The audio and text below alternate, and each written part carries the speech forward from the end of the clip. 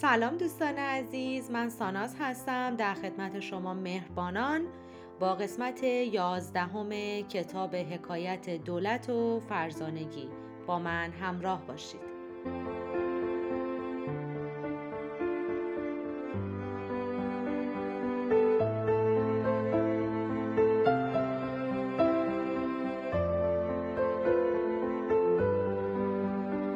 دوستان عزیز، در جلسه قبل در رابطه با حکایت تسلط بر ضمیر ناهوشیار صحبت کردیم و امروز در قسمت 11 میخوایم در رابطه با بحث در باب ارقام و قواعد برای شما بخونم. دولتمند گفت قاعدت میتواند چنین بنماید: تا پایان امسال داراییت بشه $31,250 و هر سالم به این داراییت باید 2 برابر افزایش پیدا کنی. نباید دارایی تو با درآمدت اشتباه بگیری. دارایی تو باقی مانده چیزیه که پس از پرداخت صورت حسابا و مالیاتت برات میمونه. یعنی اون چیزی که از انتهای پولت میمونه با بیل هایی که پرداخت میکنی، مالیاتتو میدی، صورت حساباتو میدی، اون چیزی که برات میمونه داراییه. حالا اگه میخوای که در مدت 6 سال میلیونر یا دولتمند بشی، قاعدت باید مطابق این نمونه باشه. اگر تا پایان سال، یعنی تا پایان سال امسال، صاحب دارایی به ارزش $31,250 باشی، هر سال همونو 2 برابر بکنی، در مدت 6 سال میلیونر میشی. جوان گفت دیگه چرا باید هر سال داراییمو 2 برابر بکنم؟ مرد دولتمند در پاسخ گفت زیرا عملی ساده است که ذهن ناهوشیارت به آسانی از پس آن برمیاد و یادآوری اون برای تو نیز آسانه. ضمناً رشد مداوم تو را تضمین میکنه. اگر متقاعد شده باشی که تا پایان سال امسال آشیانه گرم و کوچکی خواهی داشت، صاحبش میشی. همراه با این عبارت تأکیدی که مدام دولتمند خواهم ماند، باید اینم به خودت بگی. باید هدفهای کوتاه مدت رو نیز برای خودت تعیین کنی. راهنماهایی که در طول سفر در جاده دولت تو را برمی‌انگیزد و هدف سالانه نیز ضروریه. به هر جهت مهمترین چیز اینه که هدفات رو کاغذ بنویسی، قلمی برداری و یا ارقام و سالها رو روی اون بنویسی.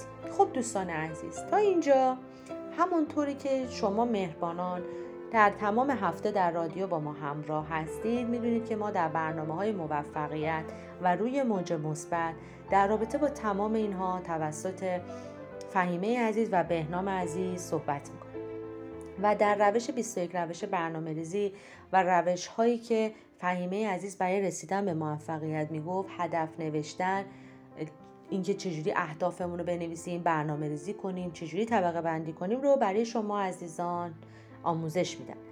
و شما عزیزی که این کتاب رو هر هفته داریم با ما همراه میشید و دنبال میکنید و گوش میکنید، حتما باید به صورت دقیق اهدافتون رو بنویسید و روش برنامه ریزی داشته باشید و اینکه حتما به خودتون و رویاهاتون باور داشته باشید برای اینکه میتونید بهشون جامعه عمل بپوشانید. و من ادامه میدم. مرد دولتمند گفت میلیون ها تن از مردم میخواهند دولتمند شوند و با این حال حتی 1 نفر از 100 نفر این ابتکار را به خرج نمیده که راهی رو که برای رسیدن به هدفش میخواهد در پیش بگیرد و خلاصه بر روی کاغذ بیاورد. تو متفاوت باش، طرح‌ها و برنامه‌ها و جدول‌ها تو تعیین کن، طرح‌هایت را بسنج تا طرح مناسب خودتو بیابی. این برنامه تو خواهد بود. از نمونه‌هایی که در اختیارت گذاشتم برای الهام گرفتن استفاده کن، اما آنگاه بگذار تخیل خودت فعالیت کند. عمل ساده بر روی کاغذ آوردن هدفها و مهلتها و مجموع ارقامت نخستین گام به سوی تبدیل آرمانت به معادل مادی آنه. قاعده به 2 برابر رساندن سالانه ثروت یا دارایی‌ها آشکارا تنها راه دولتمند شدن نیست، منتها رازیه که در بر دارد. هدف کمیت یافته یعنی تعیین مبلغ و مهلتی برای دست یافتن به آن. برای هر کسی که بخواهد در راه کامیاب شود معتبره. شما باید یه مبلغی تعیین کنی و مهلتی برای رسیدن به اون. برای انجام این کار فقط نزد خودت تکرار کن که امسال درآمدم را 5,000 یا 10,000 دلار افزایش میدم و 30,000 یا 40,000 دلار به دست میارم. لازم نیست بدونی چگونه اون رو به انجام میدی. شاید فکر کنی لعنت خدا بر شیطان، آخر چجوری 5,000 تا یا 10,000 دلار اضافی رو که نیاز دارم به دست بیارم. نگران نباش، فقط ذهن ناهوشیارتو از هدف اشباع کن و مرتباً ارقام و مهلت‌ها رو بنویس. ذهن ناهوشیارت مابقی کار را انجام میده. آنگاه هوشیارانه به پا خیز، مراقب فرصت ها باش و همین که فرصتی پیش میاد بیدرنگ رو بقاپ و نگذار از ترس فلج بشی. بسیارن مردمانی که به علت ترس از رویای خود باز ماندن، یعنی حرکت نکردن، ترس داشتن و به رویاشون نرسیدن. نباید در برداشتن گام‌های لازمی که تو را به هدف میرسونن تردید داشته باشی. وقتی برنامه ریزی درست باشه، ذهن ناهوشیارت برایت شگفتی‌ها میاره. پس قانون برنامه ریزی رو یاد بگیریم دوستان. حتما برنامه‌های آموزشی رو دنبال بکنید و حتما بیاموزید که چگونه باید یک برنامه ریزی درست داشته باشیم. و در ادامه دولتمند گفت وقتی به آن دستور بدهی که 10,000 دلار بر درآمدت بیفزاید قطعا اجرا خواهد کرد و هر روز این را به یادش بیاور و تکرار مکررات رو خیلی بهش اعتقاد داشته باشید. شما همونجور که منفی رو هی تکرار کنید منفی میبینید، مثبت هم هرچی تکرار کنید مثبت میبینید. این بستگی به خودتون داره. پس برای رسیدن به هدفتون هم باید تکرار مکررات بکنی که میتونی بهش میرسی و میتونی به دستش بیاری. تا مأموریت تو به مهمترین وسواس او بدل شود، مانند موشکی که از راه دور هدایت میشه، بر همه موانعی که در راه هدفش قرار بگیرد فائق خواهد آمد. ادامه داد که هدف چیست و در چه زمان انفجار باید صورت بگیره. هدف 10,000 دلاره و تاریخ انفجار 1 سال از اکنونه، یعنی از همین الان 1 سال بگذره. این که هی به خودت بگو که به این درآمد و مبلغ میرسه. وقتی هدفاتو آفریدی به خاطر داشته باش که بیشتر مردم زیادی محتاطن، معتقد نیستن که اندک ارزشی دارن. حالا جالبه، میاد اینجا یه مثالی رو میزنه، میگه چند سال پیش میخواستم مدیر عاملی رو برای یکی از شرکتام استخدام کنم. به این نتیجه رسیده بودم که حاضرم حقوق سالانه‌ای به مبلغ 80,000 دلار بهش بدم. وقتی زمان گفتگو بر سر حقوق رسید، با صدای عصبی و تقریباً آمرانه به من گفت که کمتر از 50,000 دلار در سال نمیپذیرم. اگر 60,000 دلار یا 70,000 دلارم خواسته بود بهش میدادم. در واقع مصاحبه چنان خرسندم کرده بود که حتی مبلغ رو تا 100,000 دلارم افزایش بدم. یعنی تا این مبلغم میتونم حقوق بدم. در نتیجه کسی را استخدام کردم که دست کم 30,000 دلار رو در ظرف چند دقیقه از دست داد.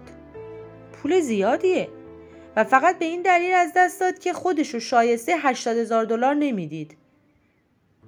و باید اقرار کنم که وقتی انتظارش رو در مورد حقوق سالانه‌اش شنیدم، ثانیه دچار تردید شدم و تصمیم گرفتم که استخدامش نکنم. در بهترین موضع قرار داشت تا ارزشش نشان دهد، اما به من گفت که مهارت مدیریت او فقط 50,000 دلار ارزش داره، در حالی که من در جستجوی کسی بودم که 80,000 دلار ارزش داشته باشه. اون میبایست به انتخاب نادرست دست میزدم؟ میگه آیا میبایست به انتخاب نادرست دست میزدم؟ آینده ثابت کرد که با استخدام او به انتخاب درست دست زدم و پول فراوانی هم برای خودم ماند. مشکل او عدم اعتماد به نفس بود و اینکه ارزشش رو دست کم گرفته بود. تدریجاً در طول سالها بر این مشکل غلبه کرد و چندین برابر اضافه حقوق گرفت، اما ارزشش رو داشت. آنچه باید از این مثال ساده به خاطر نگاهداری این است که با این مدیر به همون شکلی رفتار کردم که زندگی با ما رفتار میکنه. زندگی دقیقاً به ما همون چیزی رو میده که ازش انتظار داری، نه کمتر نه بیشتر. اگرچه فراموش میکنیم که زندگی معمولاً آماده است که بسیار بیش از آنچه تصورش را میکنی به ما ارزانی دارد. همانگونه که گفتم کلمات عواملی بی‌نهایت قدرتمندند. هرچه منش تو نیرومندتر شود، کلامی که بر زبان جاری میشه به احکامی اصیلتر تبدیل میشه. هر آنچه را به تایید بگویی سوخت و ساز یافته، از اعتماد راسخ ژرف درونی و نیرو یافته. از آتش تکرار با سرعتی هرچه تمامتر شکل خواهد پذیرفت. باید تمرین رو به کار ببندی، دیگری نمیتواند آن را برایت انجام بده. باید صبح و شب دست کم 50 بار یا حتی بیشتر قاعده‌ات را با صدای بلند تکرار کنی. شاید در وهله اول آسان نباشد. ذهن میل دارد که این سوانسو پرسه بزنن. 10 بار که تکرارش کنی شروع میکنی به فکر کردن در مورد چیزی دیگر. ذهنت را به کارت بازگردان و دوباره از صفر آغاز کن تا بتونی به 50 بار برسی. زیرا اگر نتوانی به انضباط چنین ابتدایی بچسبی، همون بهتر که رویای دولتمند شدن رو فراموش کنی. جوان از مرد دولتمند پرسید چرا باید قاعده رو با صدای بلند تکرار کنم؟ مرد دولتمند گفت زیرا تأثیرش بر ذهنت حتی نیرومندتر میشه. گویی دستوری که به ذهن ناهوشیارت میدی از بیرون میاد و در نتیجه آمرانه مینماید. به صورت یک نواخت تکرارش کن، مانند دعا. چندی نخواهد گذاشت که قاعده زندگی خود را خواهد یافت. به تکرار قاعده ادامه بده. تدریجا متوجه تغییر در درونت خواهی شد. هدف نیست به طرزی افزونتر طبیعی خواهد نمود. به همین شکل که تصویر بی‌ارزشی که اکنون از خودت داری درونی ترین جزء هستیت شده. شکل دیگری بپذیرد و به این ترتیب خواهی توانست که به آینده‌ات شکل دلخواهتو ببخشی و سرانجام ارباب تقدیر خواهی شد. دوستان عزیز، امیدوارم که واقعاً که دارین این کتاب رو دنبال میکنین از این حکایت نکات خیلی مهمی رو آموخته باشید. تکرار مکررات، باور به خود، برای خودمون ارزش قائل بشیم، خودمون رو دست کم نگیریم، توانایی خودمون رو دست کم نگیریم. وقتی مهلت تعیین میکنیم، وقتی مبلغ تعیین میکنیم، یعنی به کارمون هدف بهتری میدیم، چارچوب بیشتری میدیم، نظم بیشتری به کارمون میدیم تا بتونیم به رویاهامون برسیم. من واقعا به این موضوع اعتقاد دارم و میتونم بگم که بسیار به خودم، به توانایی هام و آنچه که تاکنون به دست آوردم ایمان داشتم و ایمان دارم و ایمان خواهم داشت و میدونم در مسیری که قرار گرفتم تو زندگیم روزی به اون نقطه‌ای که میخواهم میرسم و چه بسا که همیشه به اون چیزی که میخواستم تاکنون تونستم جامعه عمل بپوشونم. دوستان عزیز، واقعا اون چیزی که در این جلسات به شما یاد داده میشه، آموزش داده میشه رو جدی بگیرید. اگر واقعا هدفی دارید، اگر واقعا مسیری تو زندگیتون دارید، با نظم و انضباط برین جلو، با باور به خودتون، با ایمان راسخ و از حاشیه‌ها به دور باشید. اگر تو حاشیه‌ها باشید هیچ وقت نمیتونید به موفقیت برسید. در این قسمت از داستان با یکایی که شما عزیزان خداحافظی میکنم و از شما میخوام که حتما اگر که پادکست های قبلی رو نشنیدید برگردید روی لینک رادیو پادکست های گذشته رو گوش کنید و حتما برنامه موفقیت و روی موج مثبت رو هم برای رسیدن به اهدافتون دنبال کنید. خدایا رو نگهدارتون.